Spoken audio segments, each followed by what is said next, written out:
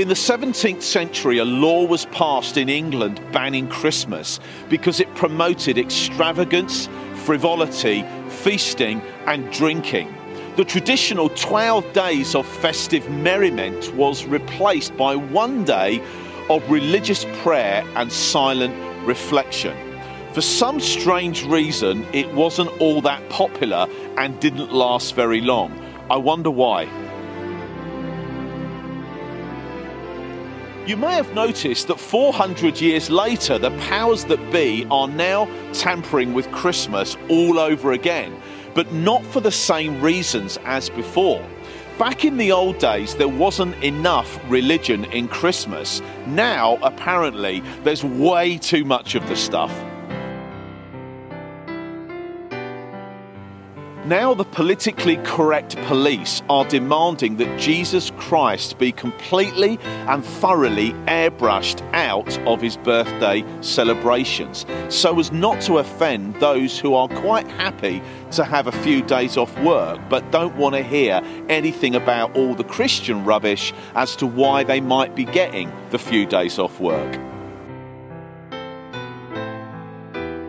It seems that our very tolerant society is now tolerant of everyone except those of us who would quite like to retain some sort of national acknowledgement that Christmas is the moment when the God who is everywhere became somewhere in the form of his Son, as heaven was opened and he came to live among us as one of us. There's a story told of a guy who was handed an invitation to a Christmas carol service. The caption at the top of the leaflet said this: Jesus, the light of the world. He screwed it up in disgust, chucked it on the floor, and was heard to say this: unbelievable, they're even trying to ram religion into Christmas.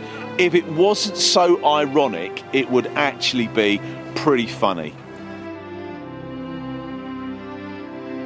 A survey was done a while ago that concluded that well over half of the primary schools in England are now replacing traditional Christmas nativity plays with Winterfest or even Winterval, and are insisting that their pupils wish their friends seasonal greetings because Happy Christmas may be considered offensive to those of a different persuasion. But has Christianity really made any difference to our lives? I think it has.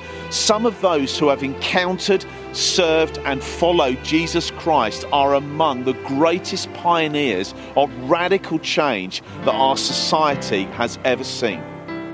Surely that could only be possible if the baby that was born at Christmas is the same person who championed the cause of the downtrodden and the forgotten, and then died on a Roman cross, and then after 3 days rose to life again and returned to heaven, with the promise that he was making a way for each one of us, and one day he would return again in glory.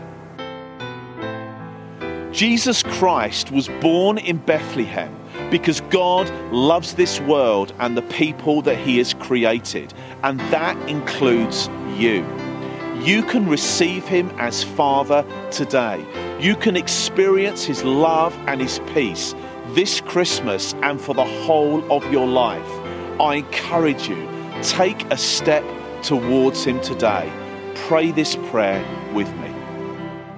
My Father in heaven, I receive the greatest Christmas gift that was ever given, your Son, Jesus Christ. I believe he is the Saviour, and I surrender my life to him. Fill me with your love and power today as I put my trust in him. Amen.